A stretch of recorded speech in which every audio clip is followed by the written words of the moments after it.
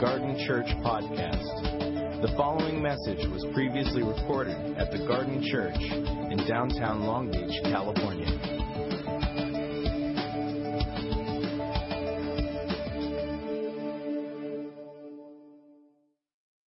We can send you an email with all the ways to get involved in our church, because the church doesn't just exist on Sunday, but we exist 7 days a week as the people of God. And also on the top it says, we're all about Jesus. So if you're wanting to know what we're about here, we're about Jesus. And it says that we exist to make disciples and transform cities. And on Sunday mornings, we come together to worship the resurrected Jesus Christ. Amen. Here. Yeah. Some of us are excited about that. You guys have a good New Year's? Yeah. Some of us, how many of you went to bed at 8 o'clock?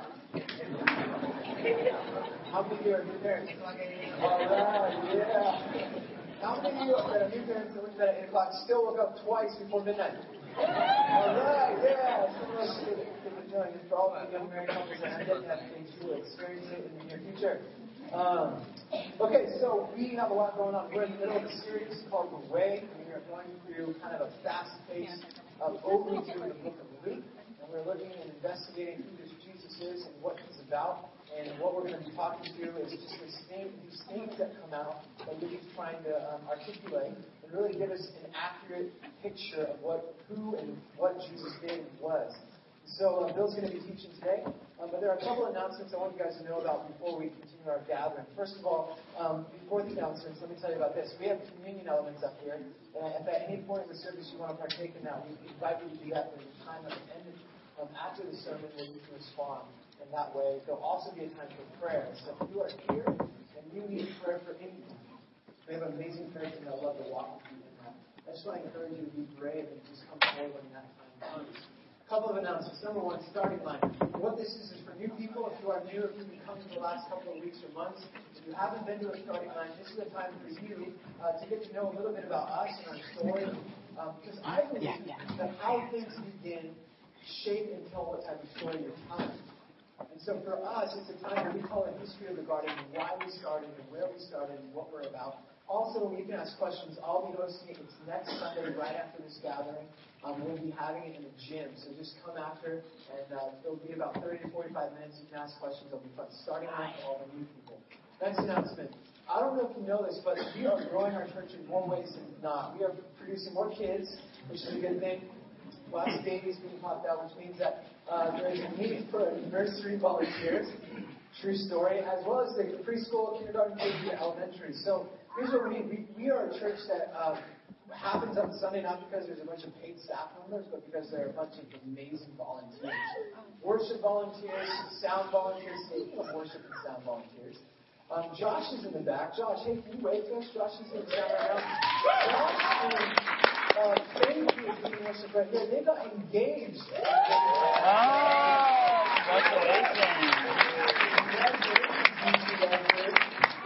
Anyway, so we have amazing volunteers that lead our time. We need some kids volunteers. So I want to invite you, if you're a parent, to consider volunteering once a month. But here's information. Next Sunday, before the gathering, 9 a.m., we're going to have a kids volunteer meeting. 9 a.m. next Sunday, we need a lot of volunteers to help with the growing need there. Would you guys consider that? Those of you? Okay, a couple? Can you get a couple more? At least humor me. Make me feel better. You can email children's@thegarden.lb. Okay, last announcement. And it's youth and parent leader meeting. So all of this is happening next week. After the Sunday gathering, we are going to have a parent and leader youth group. Excuse me, let me read this. This is brand new. A youth, parent, and leader meeting. That's what it's called. And it's happening next Sunday after church. And what it is, there'll be lunch provided for all the parents to meet volunteer youth leaders that are serving the youth. Our youth group is growing. And if you're interested in getting involved, this is a great time to come meet the youth leaders. Also, as parents, you can ask the leaders questions and get to know them a little bit. We want to bridge that gap. What's going to happen here is we're going to discuss starting some mid-week small groups for our youth.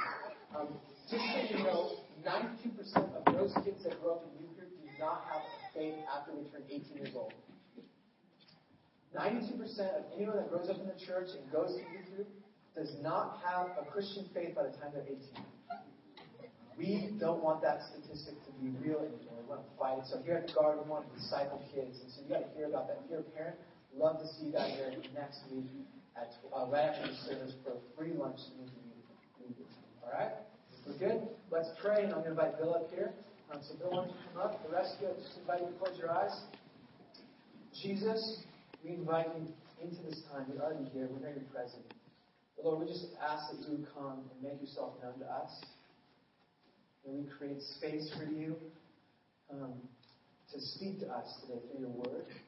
Pray for the message that Bill has prepared, that it would be a timely word for us, Jesus. So bless this time. We honor you with our worship, with our words, and our hearts. And we praise you. In the name of Jesus Christ, we pray.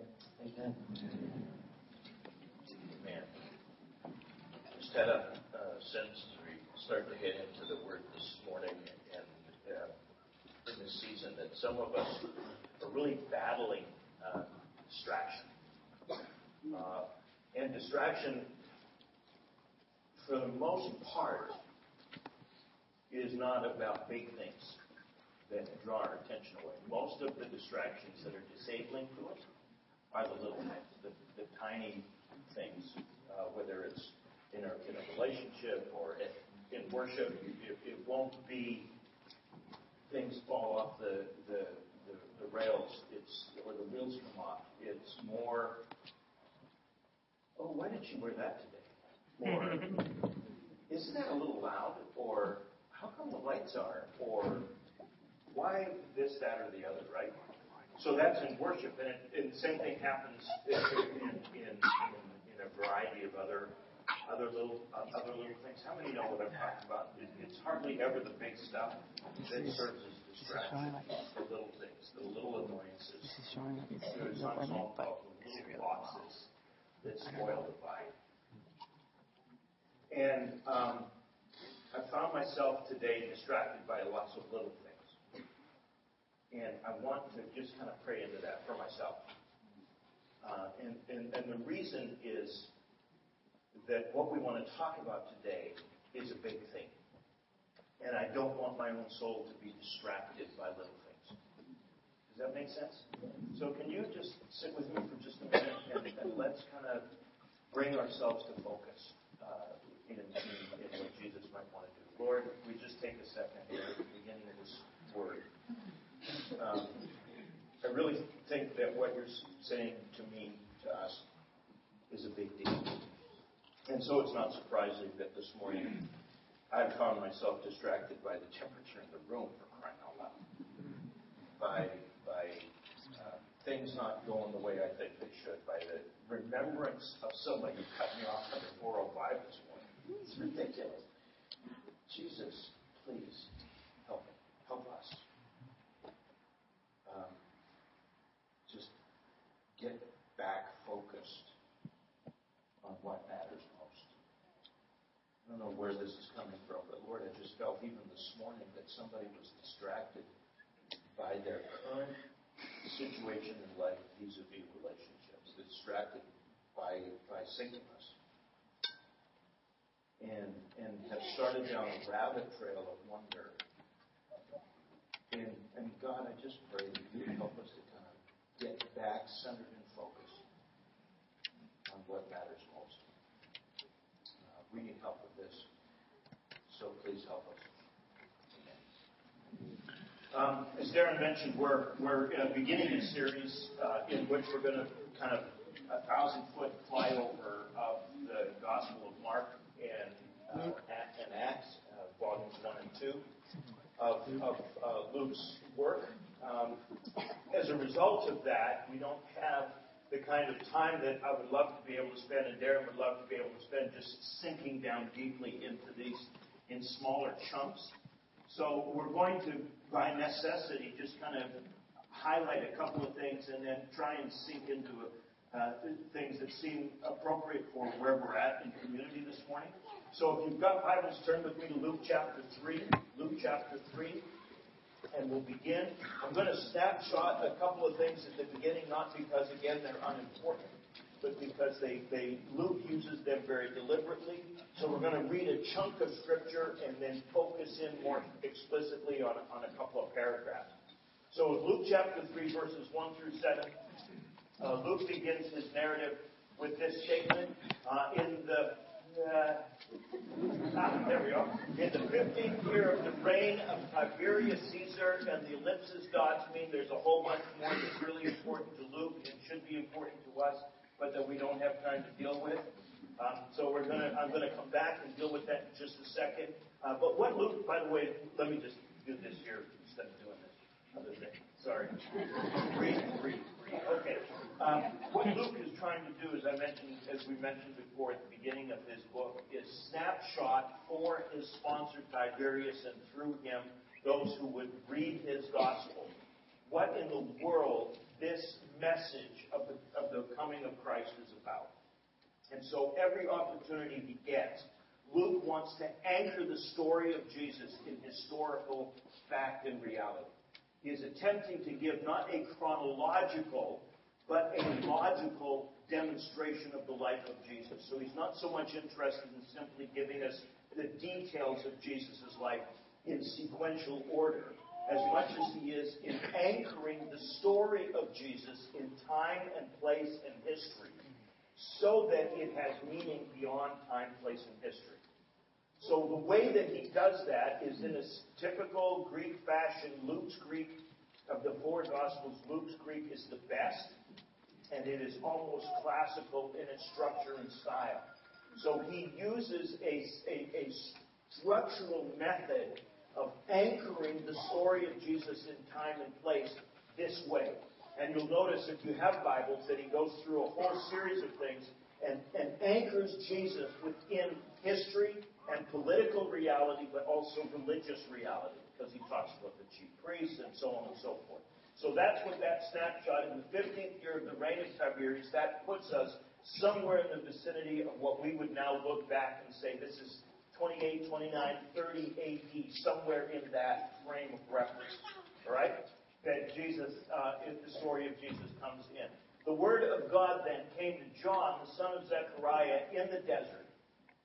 He went into all the country around the Jordan, preaching a baptism of repentance for the forgiveness of sins. John is the last and greatest prophet of the Old Testament era.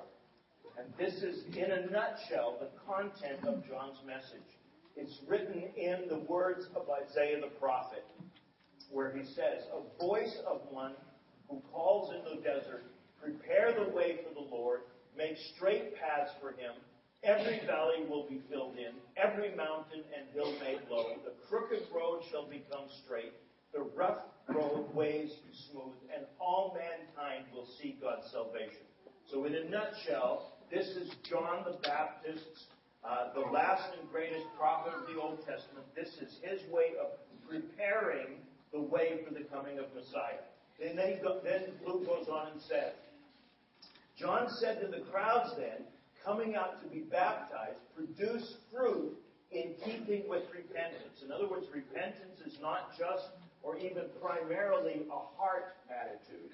It is a hands and feet attitude and disposition. If repentance doesn't impact how you live, it's not repentance. So John says the best way to prepare for the coming of Messiah is not primarily in heart worship, it's hands and feet behavior.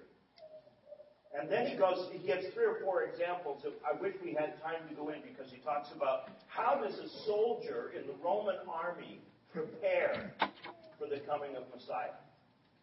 How does a business person prepare for the coming of Messiah? So Dan and I we're just trying to figure out how do we unpack this. I think I'm probably going to blog on this week. And if you have a way of connecting into that'll be a way of exploring this, because it's fascinating. Because basically what John says is the best way to prepare for Messiah is to mind your own business. That is to do what is at hand for you to do in the ways that you already know to do it. Preparation for Messiah's coming, preparation for the age to come, is not some supernatural, extraordinary spiritual extravaganza. It's about anchoring both your feet on the ground and paying attention to what is immediately at hand for you to do. That's what preparation looks like. It's not very sexy, but it anchors us in the nature of our own lives. Does that make sense? It's not we would love for it to be some supernatural extravaganza, but it isn't. It's same old song. So, for example, to the tax collector who comes to him, what does it mean for me to repent? Guess what John says? Don't take more than you're legally able to take. That's repentance? Yeah, that's what repentance looks like for tax collectors. For soldiers, what does repentance look like? Do your job and do it well, and don't use the position that you've got to lord it over other people. Okay. In other words, it's not big flash stuff. It's ordinary, everyday, mind your own business, add the column of figures right the first time, and let it match the second time. Do you see? So that's what repentance looks like. That's what fruit looks like. Then he goes on and says, a lot of people were waiting expectantly, and we're all wondering in their hearts if John might be the guy, the Christ. John answered them and said, no, I baptize you with water, but one more powerful than I will come, power being a major theme throughout the Gospel of Luke. One more powerful than I will come, the thongs of whose sandals I am not worthy to untie. And he will baptize you with the Holy Spirit and with fire. So John is making very clear, I'm not the Messiah. My job is to prepare the way for Messiah. My role to him is, I'm not even worthy to untie his shoes. So John has a very clear self-understanding, which, by the way, is what makes him effective in the ministry that he performs. Same story for us. Yeah? So then he goes on and says, when all the people were then being baptized, and here now he begins to get into the story, Jesus was baptized too. As he was praying, the heavens were opened, and the Holy Spirit descended on him in bodily form like a dove. And a voice came from the heavens and said, you are my Son, whom I love. With you I am well pleased. We're just going to stop for a second on this one. I just want to underline a couple of things that we'll come back and look at this. Jesus was baptized not for the purpose of repentance as if he had done something wrong, but as a way, he says in a parallel passage in Matthew, to fulfill righteousness. In other words, to do the right thing as a way of preparation, as a way of focus. So the reason for Jesus' baptism in Luke is about preparing for the coming of the Spirit. And this then becomes the foundation that we want to come back to. When Jesus begins his ministry, it's important for us to notice that the very first thing that is the focus of the heart of God for him is that he knows who he is. Let me say that again. As Jesus begins his public ministry, he's now 30 years old. Last week we were snapshotted at an event at 12 years of age, completely silent now for these 18 years. What's been going on? He's been increasing in wisdom and stature, favor with God, with man. That's about it. He's been learning stonemasonry from his father. He's been a good elder son to his mother and brothers and sisters.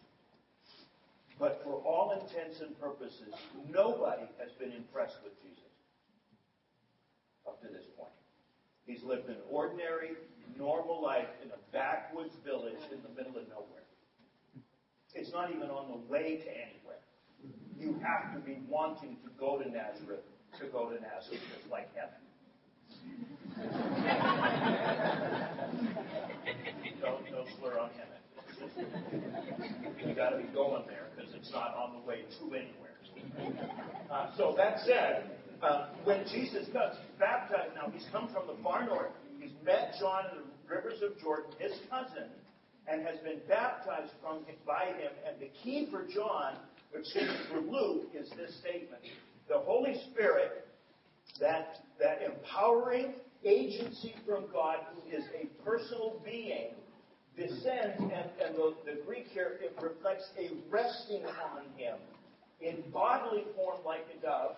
You'll notice that Luke here does not say who sees this, but it is most important for him that Jesus hears this and recognizes this. A voice coming from the heavens saying, you are my Son.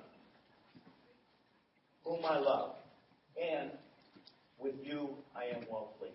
This is the foundation of the rest of Jesus' life in public ministry. Everything else will be anchored on this core understanding. If you forget this, Jesus, if you forget who you are, the game's over. That's how important this is. So important is it that notice what John does next, or Luke does next. Jesus was about 30 years old when he began his ministry. He was the son, so it was thought, of Joseph, who was the son of Heli, and on through 77 names until we get to this. The son of Enoch, the son of Seth, the son of Adam, the son of God. I wish I had time to unpack this genealogy for us. For most of us, when we get to the genealogies, am I right? When we get to them, our eyes kind of glaze over. It's like, yada. It's like the adults in the Charlie Brown Christmas special. But for Luke's audience, and for two-thirds world audience, that is, the two-thirds world that still believes the power of family, the non-Western culture. If I know those 77 names in this genealogy, I understand who Jesus is. It is arranged artistically, intricately, in some of the most powerful statement of identity that you can imagine. I wish we had time to get into this if I have an opportunity. I'm trying to whet your appetite for doing some more research on this. But this list of 77 names divided into 11 sevens, 7 being the operative number, means that Jesus is the beginning of a new set of 7. He is the 12th. He starts the 12th cycle. In Jewish understanding, the 12th cycle is the age of the end. So Jesus, by structuring it this way, one of the things that Luke is saying is that Jesus is the inaugurator, the beginner, that he inaugurates a new age. Which is, of course, the point, right? This is the age of the Spirit. This is the end of time. The clock is now ticking. We have one more set of 7s left for the end of the age. So this is partly what Luke is doing here. But he has done this in reverse order. You'll notice this, right? That he starts with Jesus and goes backwards rather than, for example, Matthew's version starts with Abraham and goes forward. Right? Luke does this very deliberately. Jesus is the beginning. But he wants us to end with something. He wants us to end with Adam, who is what? The Son of God. What has Jesus just heard in the waters of baptism? This is my beloved Son, in whom I am well pleased. This is, in other words, the second Adam. What happened to the first Adam that we don't tell his story the way we tell the second Adam story? Short answer, he forgot who he was. He forgot that he was a son of God. He got distracted by the very kinds of temptations that you and I are going to face. And that in seconds later, Jesus is going to face as a way of understanding himself. That's part of the reason I think that Luke is telling us this, giving us this genealogy. He is trying to make the point that those of us who are sons and daughters of Adam and Eve are likewise sons of God. That Jesus comes in the power of the Spirit to restore us to our own identity, and that when we forget who we are, having been distracted by the various temptations that come along, we will like what we get to choose, first Adam or second Adam. Who will we be most like? Will we remember who we are, or will we forget? Yeah? You with me?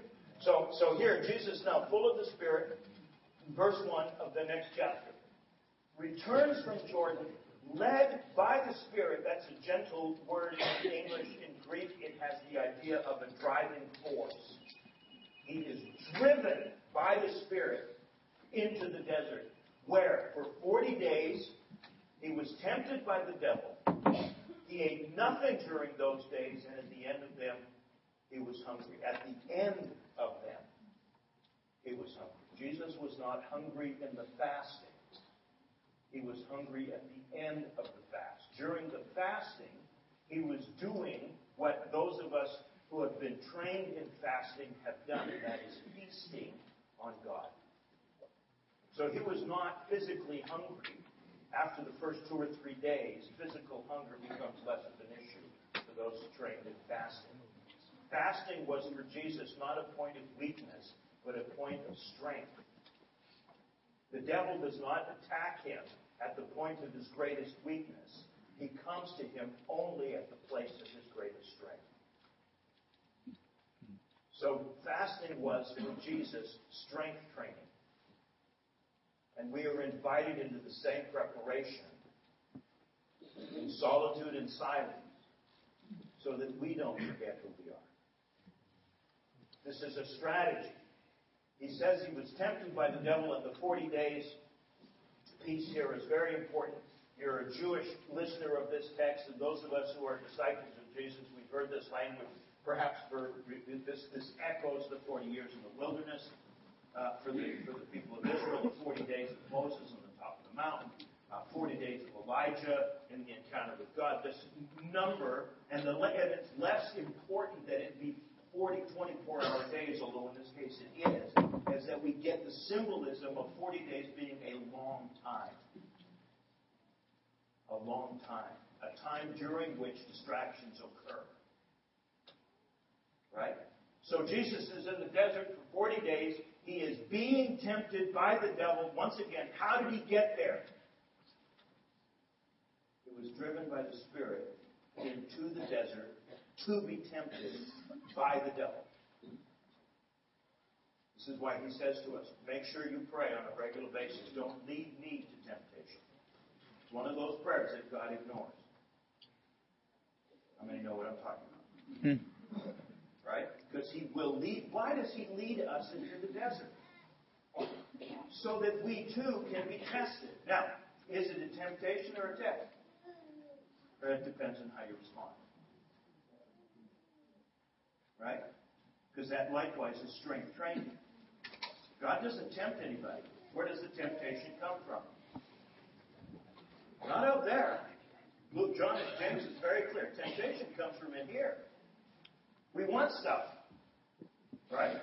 And until we have learned how to say no to the stuff we want, we're useless to God in helping him save the world. So that has to be tested. And especially notice what the test is comprised of. Go ahead, Miguel. Sorry. So the devil said to him, notice what is being tested here. If you are the Son of God, tell this stone, you're hungry, tell this stone to become bread. Jesus answered, it is written, man does not live on bread alone. So the first temptation is a very important one. It's a matter of expedience. You're hungry, you have the power to turn stones into bread, so just do what you have the power to do because what? You're the Son of God. In other words, if you're the Son of God, prove it. This is one of the main temptations that people face when they're struggling with maintaining their grip on their identity. We want to prove it somehow. And when we're not, have you noticed this? When you're not sure who you are, you want desperately to put handles on identity. And we do it in a variety of ways. We do it with sexual behaviors. We do it with performance at work. We do it with we do it with money. We do it with possessions. What are we trying to do? We're trying to prove that we're somebody. Why? Because we don't believe we are. So Jesus sees through this. If I know who I am, I don't have to prove it. Not to me, because I know who I am, and not to you who are my tempter. I'm not going to lose the grip on who I am by trying to prove it to you. Because here's the deal. If you have to prove your identity, you don't have a good grip on it. Does that make sense? And we find this. If I can just get whatever the level is, then I will know that I'm somebody. And you get there, and what do you discover? Now you're just nobody, but you've got a new level. You still don't know who you are, right? And the people you had to step on to get there don't know who you are either. So Jesus is saying, no, yes, I'm hungry. Yes, I have the power to turn stones into bread. No, I'm not going to do what is expedient. Just to prove to you that I know who I am. Why? Because I've heard the voice from the heavens. It still echoes in my heart these 40 days later. I'm not going to forget who I am just because I'm hungry, just because I have needs, just because it doesn't work. Because one of the huge temptations of our culture, right, is to believe that if we are the sons and daughters of God, that we ought not have difficulty. Our marriages ought go perfectly. Our pregnancy should work out gloriously. Our jobs and promotion should just flow endlessly to us. Why? Because we're the sons and daughters of God, right? And there is a pernicious Christian heresy that suggests that is a biblical model. It is not. It is not. Here is Jesus, who arguably is the paradigmatic Son of God, driven by the Holy Spirit into the desert to be tested, and the very first thing that gets tested is whether it works or not. Is this how God treats His children? Yep. In fact, this is how you know, perhaps, at times in your journey that you are one of the children of God. You find yourself in a desert without enough to eat, alone. You feel the weight of the temptation? Anybody been there? Anybody there right now? And what's the test? What's the test? What's the test? Let the song sung by your Father from the heavens echo louder in your voice, in your ears, than the song of temptation that you're hearing from the outside. So what does He say? Man, He doesn't even say no. You notice this? He just said, it is written, man doesn't live by bread alone. In other words, okay, so what if I turn it into bread? Now what? I will have eaten bread and forgotten who I am. That doesn't sound like a good deal to me. How do I live? Not by bread alone, but by the Word that proceeds out of the mouth of the Father, specifically in His case, the word of affirmation. Then He goes on and says this. The devil leads him to a high place. He takes him into Jerusalem, shows him in an instant all of the kingdoms of the world, and says to him, I will give you all their authority and splendor, for it has been given to me, and I can give it to anyone I want to. So, if you worship me, it will be yours. Jesus said, it is written, worship the Lord your God and serve Him only. So this temptation is a different one. You'll notice that it doesn't begin with the statement, if you are the Son of God. That still is implicit, however, in it. And Jesus and the devil here shows that he has capacity to quote Scripture. He has the entire Bible memorized and can use it to his purposes. Anybody felt the weight of that at some point? Yeah? If you want to do something, there is a verse to support whatever it is you want to do. You just got to hunt for it. And He is a very present help in time of trouble when that occurs, because He can suggest to you the verses that will justify whatever it is that you want to do. Can I get a witness? You know? Okay. So anyway, so He leads him to this high place, shows him all the kingdoms of the world, and says, I've been given all of these kingdoms. I can give them to anything that I want. How did he get them? By the way, is this true? It's true. You'll notice that Jesus does not argue against the truthfulness of what the devil is saying here. It is true. And how did he get them? We gave them to him. In whose hands had God placed the kingdoms of this world? Into our hands. That's Genesis chapter 1. You're my image. Be fruitful, multiply, fill the earth. It's yours.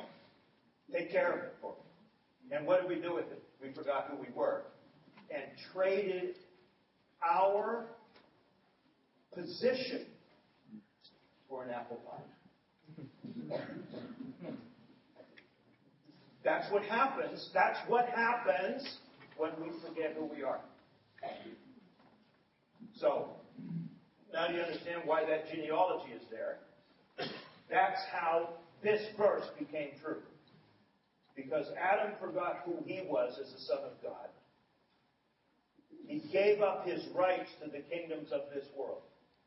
And the enemy, the devil, has those rights. And says to Jesus, I've got a deal.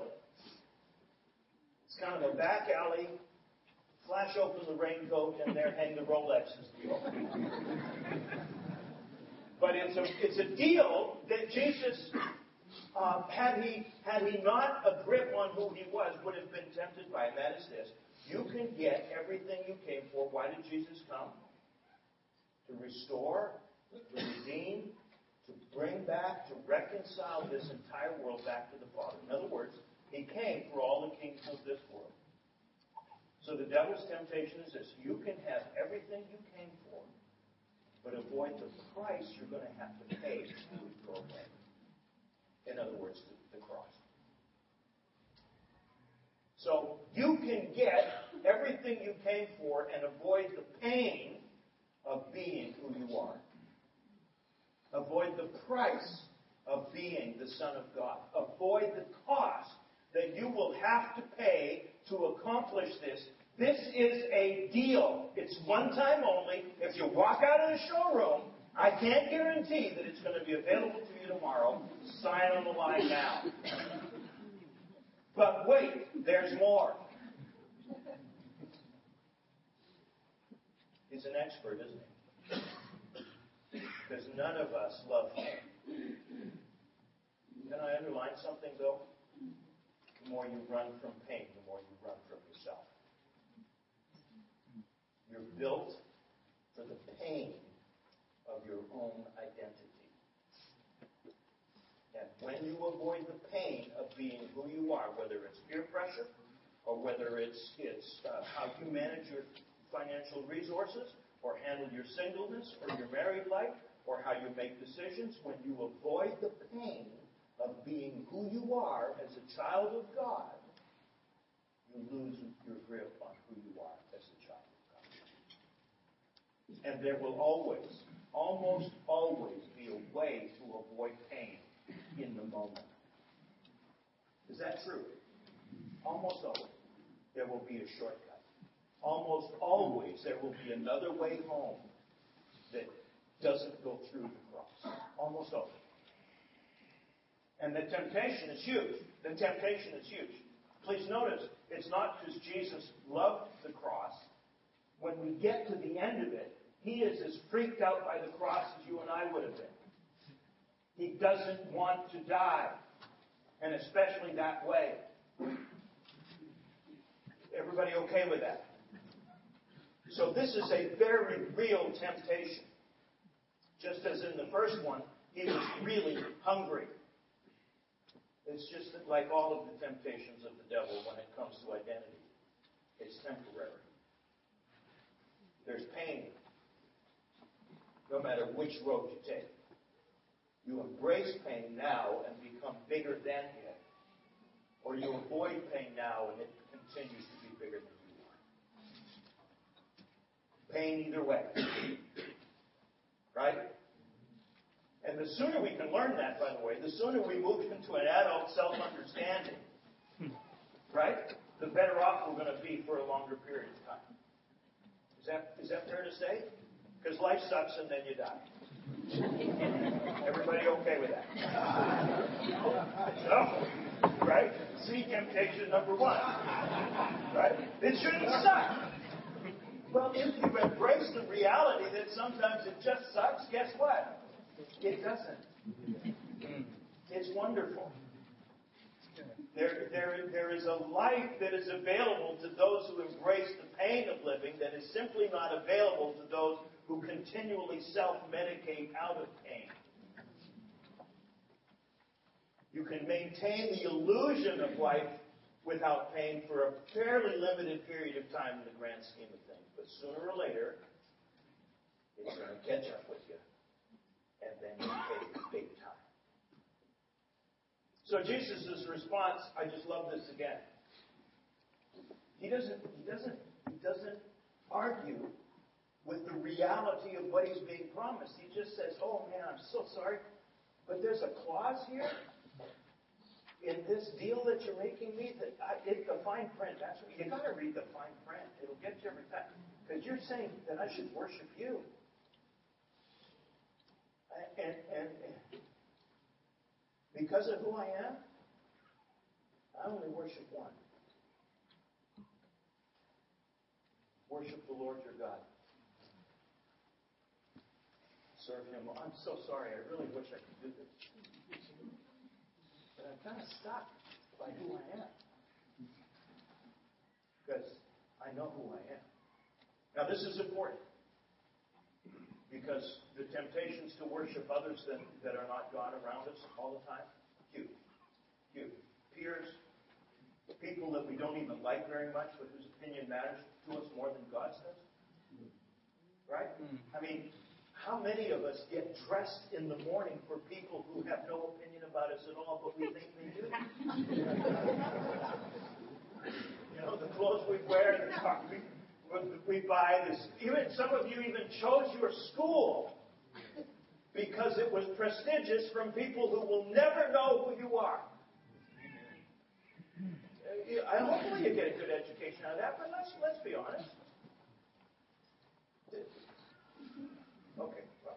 All right. So, and Jesus' pushback is very clear and obvious. Look, guys, worship is reserved for God, and if you're going to maintain your identity, if you're going to maintain your grip on who you are, let's be very, very clear. Worshiping God is first button, first hole stuff.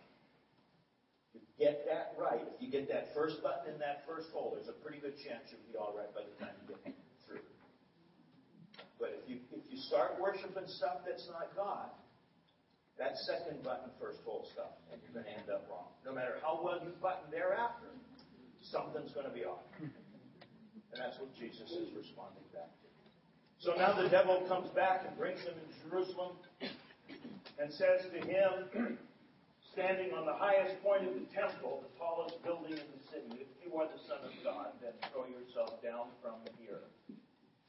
For it is written, and again, the text starts, he will command his angels concerning you to guard you carefully. They will lift you up in their hands so that you will not strike your foot against a stone. Isn't that a wonderful promise? Isn't that a wonderful promise? I've never seen the righteous forsaken nor their seed begging for bread. He encamps his angels around those who fear him. Isn't that a wonderful promise?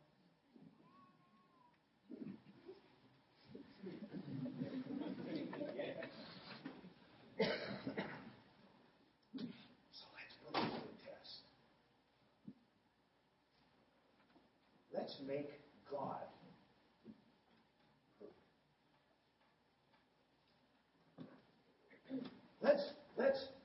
Let's put God to the test here.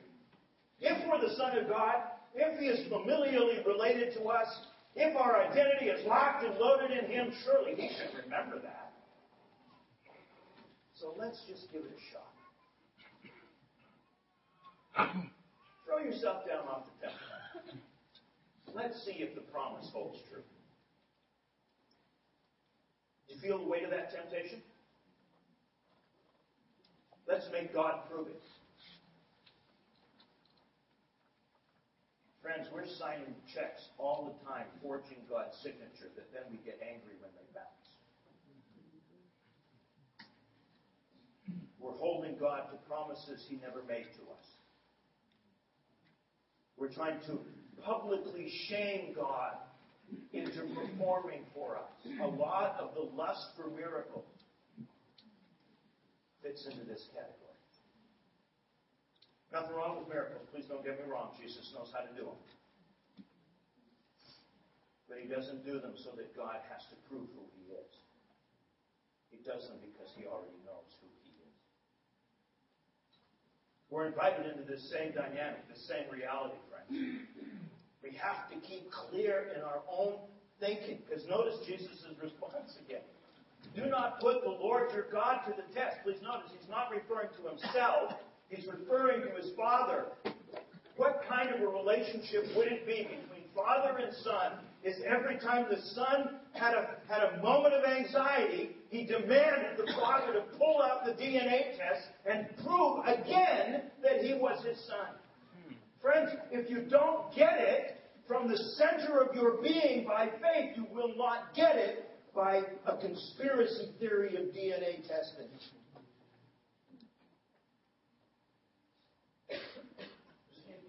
Does that make sense? I just thought through what I just said, and I'm thinking, I'm not sure that helped. But anyway, it's like, what is it? Because some of you had this experience where the people you love, or maybe even yourself, the people you care for, maybe, like you said, yourself, you have God's honest proof of something that you don't believe because it still doesn't fit your feelings. And we can laugh at the flat earthers and the UFO conspiracists and the Obama haters and we can like crazies are going to abound out there, folks. They're just going to abound, and there will always be stuff that fuels crazy. I think I stepped on somebody's toes. I apologize for that. But there will always be stuff that fuels crazy. Right? So if you don't have an anchor point right at the center in which you know without equivocation who you are, you will sooner or later get blown off course by something.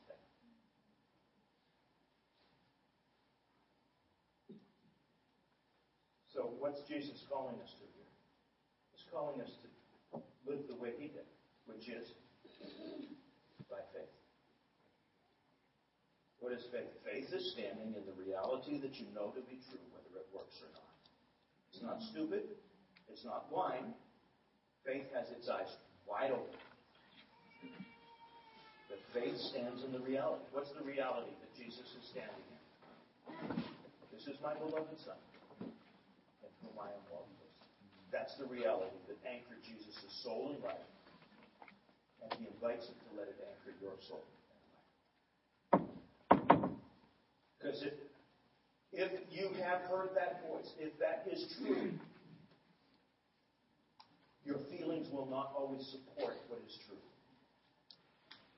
You will not always feel like you are the child of God. Sometimes you will feel like you're the guy that got abandoned. You're the kid that got left behind sitting on the curb at the end of ball practice. You're going to feel like you have been forgotten. You're going to, and worse than that, who was it that drove you out into the desert in the first place? It was the Holy Spirit. Likewise, the Spirit of your Father drove you out into the desert. What's He doing to you? You know what He's doing to you. Can I trust you? Alone, in the dark, when it doesn't work, to remember who you are. When the temptation is there to take the shortcut, when the temptation is there to prove to an audience that does not care, when the temptation comes,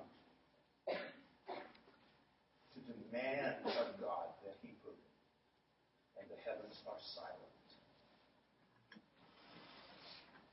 will you still remember? And not just remember, will you stand in the reality of who you are and live out of that center when you're slapped on the right cheek, when you're compelled to carry a pack a mile, when you get passed over for the promotion, when your investments fail, when your retirement plan dwindles to nothing because of somebody's decision. Will you still remember who you are? Will you still live out of the center of that? Do you see what's at stake here? It's critical for us. So, the last verse. When the devil had finished all this tempting, he left him until a more opportune time.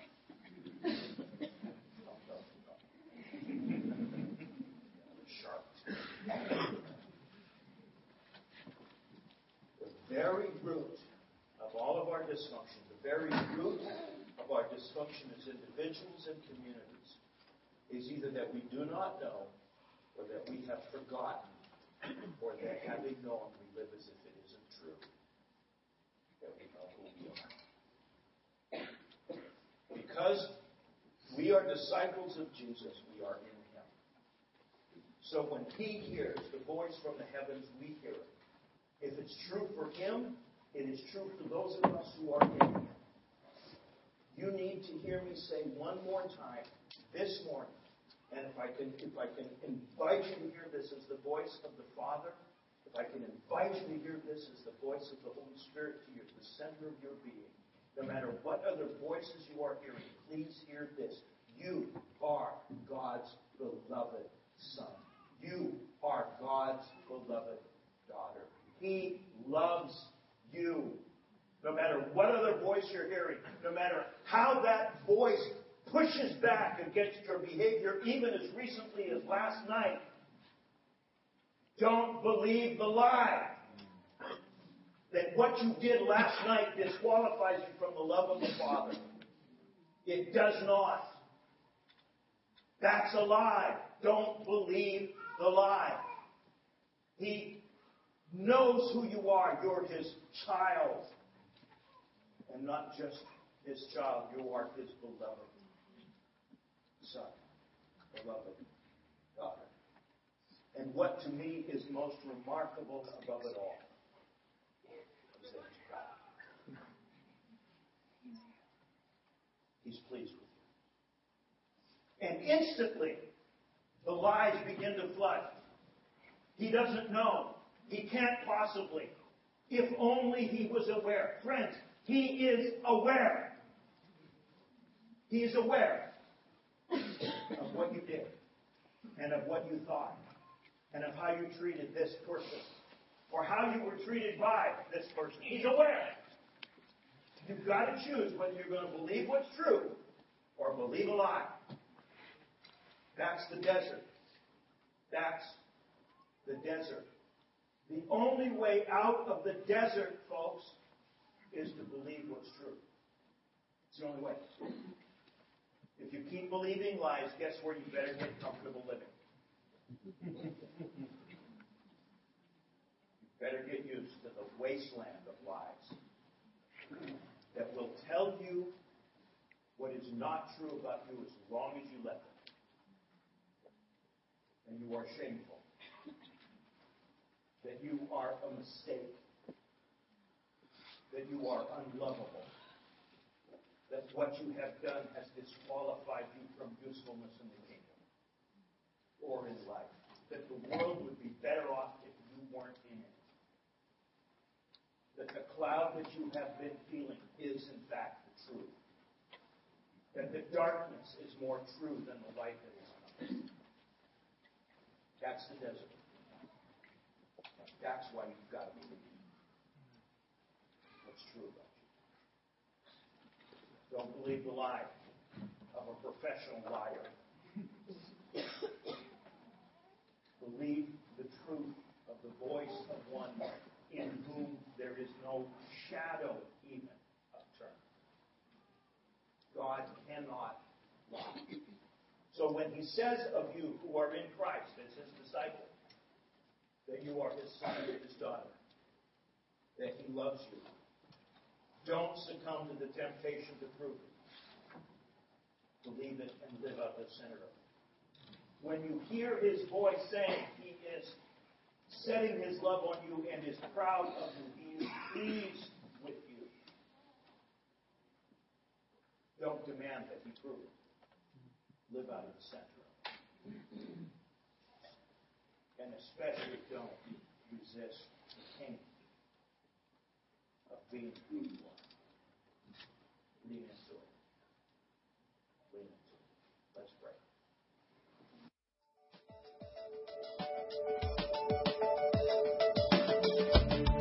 Thank you for listening to the Garden Church podcast. For more information about the Garden Church, visit thegardenlb.org.